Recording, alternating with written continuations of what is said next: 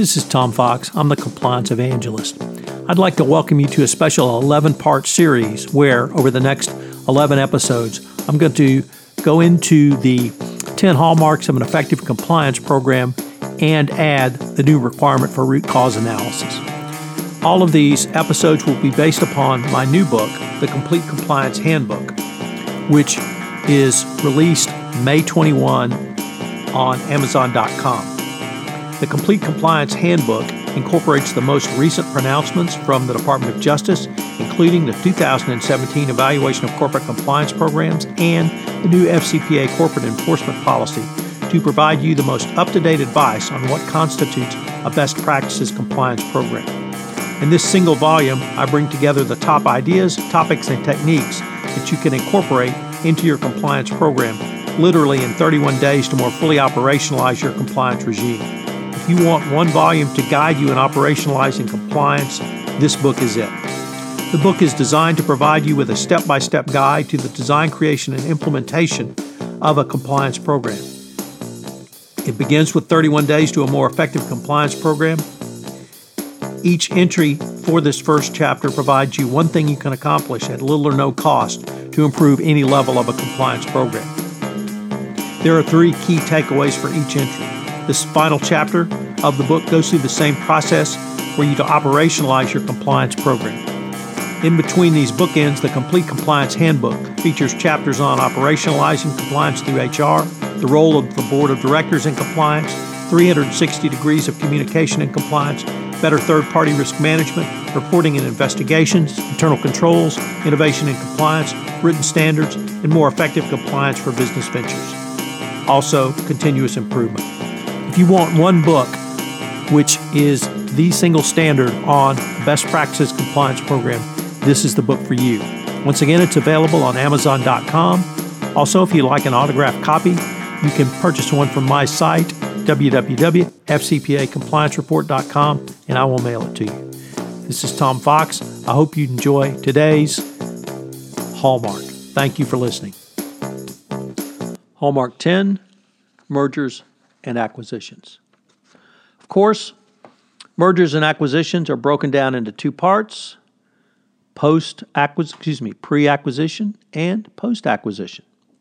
So, in the context of M&A under the FCPA, it is near a perfect example of the well-known Howard Sklar maxim that water is wet, when in the 2012 FCPA guidance it stated, mergers and acquisitions present both risks and opportunity.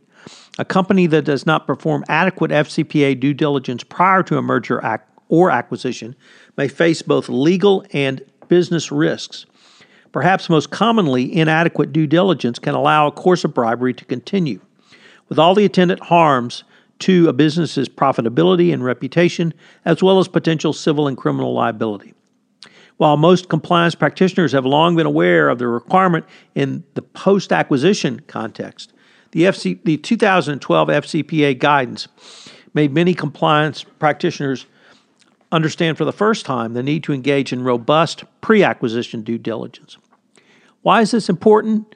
Well, first, let's destroy the myth of springing liability, which is somehow you can buy an FCPA violation. This occurs when a company prior to acquisition and previously not subject to the FCPA is bought by a U.S. company or other company subject to the FCPA, and then that company engages in bribery and corruption, which causes a liability to occur.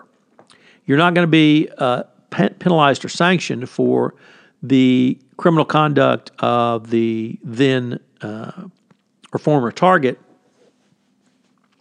after you acquire them. The problem is, after you acquire them, it is no longer they who are engaging in bribery and corruption. It is now you who are engaging in bribery and corruption because they're a part of you. So under the evaluation of corporate compliance programs, under the topic mergers and acquisitions, there are a series of questions tied to pre- and post-acquisition conduct. So in the pre-acquisition, was the misconduct or risk of misconduct identified during due diligence? Who conducted the risk review for the acquired merged entities, and how was it done? And how has your M&A due diligence process been? Under the process for connecting pre-acquisition to post-acquisition, there are the following questions. What was the company's process for tracking and remediating misconduct or misconduct risks identified during the due diligence process? What has been the company's process for implementing compliance policies and procedures at the new entity? In the pre-acquisition phase, such an early assessment will inform the transaction research and evaluation phases. This would include an objective view of the risks faced and the level of risk exposure, including best case and worst case scenarios. A pre-acquisition risk assessment can also be used as a lens through which to view the feasibility of a long-term business strategy and certainly help to evaluate or value the potential target. The next step is to develop a pre-acquisition risk assessment as a base document. From this document, you should be able to prepare a series of focus questions and requests to the target company. And you can engage in more direct and in-depth due diligence. Certainly, you want to collect documents, obtain lists of sales going back over 5 years. There's a list of persons you want to interview. Obviously, this could include the CEO, the CFO, the CCO, any other key salesman.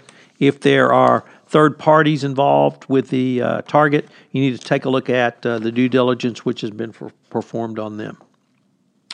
All of that will inform your post-acquisition integration plan.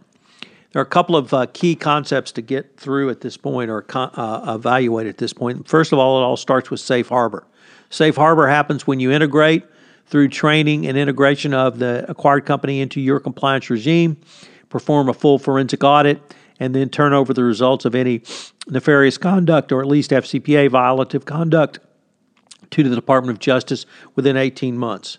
That's a fairly robust time frame, but this is what the Department of Justice has laid out. This came to us not only in the FCPA 2012 FCPA guidance, but through 3 other pieces of information. These included the Johnson & Johnson Deferred Prosecution Agreement, the Data Systems and Solution LLC DPA, and finally, Opinion Release 0802, which is the Halliburton Opinion Release.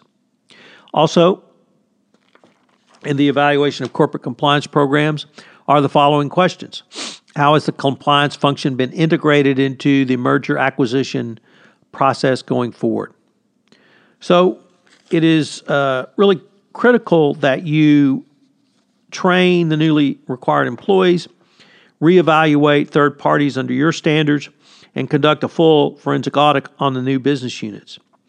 This process should be based on your pre-acquisition due diligence and risk assessment. Moreover, both the DOJ and SEC clearly view the pre- and post-acquisition phases as tied together in a unidimensional continuum. If the pre-acquisition due diligence is not possible, you should note the requirements and timeframes laid out in Opinion Release 0802, the Halliburton Opinion Release.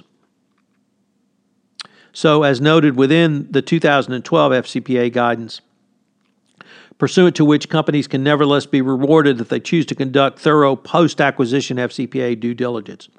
Whatever compendium of steps you utilize for the post-acquisition integration, care should be taken as soon as practicable. But always remember, in addition to the legal reasons, there's certainly a business reason for engaging in robust pre-acquisition due diligence and then post-acquisition integration, forensic audit, and compliance training.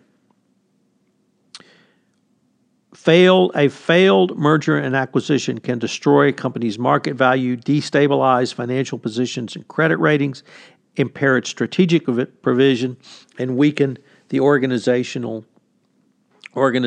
and damage the company's reputation. This is particularly true for failed M&A.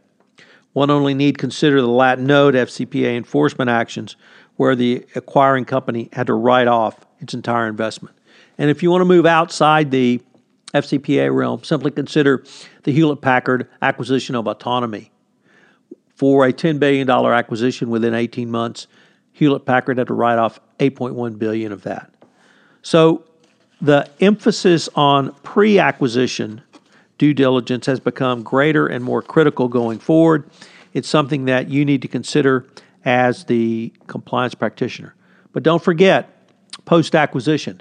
First of all, safe harbor. Second of all, 18 months time frames. And then third of all, the 3 steps, integration through training and putting the new company into your compliance program. 2, full forensic audit. And number 3, turning over information regarding any violations of the FCPA to the Department of Justice and SEC. Hope you've enjoyed this exploration of Hallmark number 10, and you will check in again for our next episode, in which we'll look at a new addition to the requirements set out by the Department of Justice, which is root cause analysis. This is Tom Fox again. Thank you for listening to this hallmark of an effective compliance program. I hope you will check out my book, The Complete Compliance Handbook. It's available on Amazon.com and on my website, www.fcpacompliancereport.com. Thank you for listening.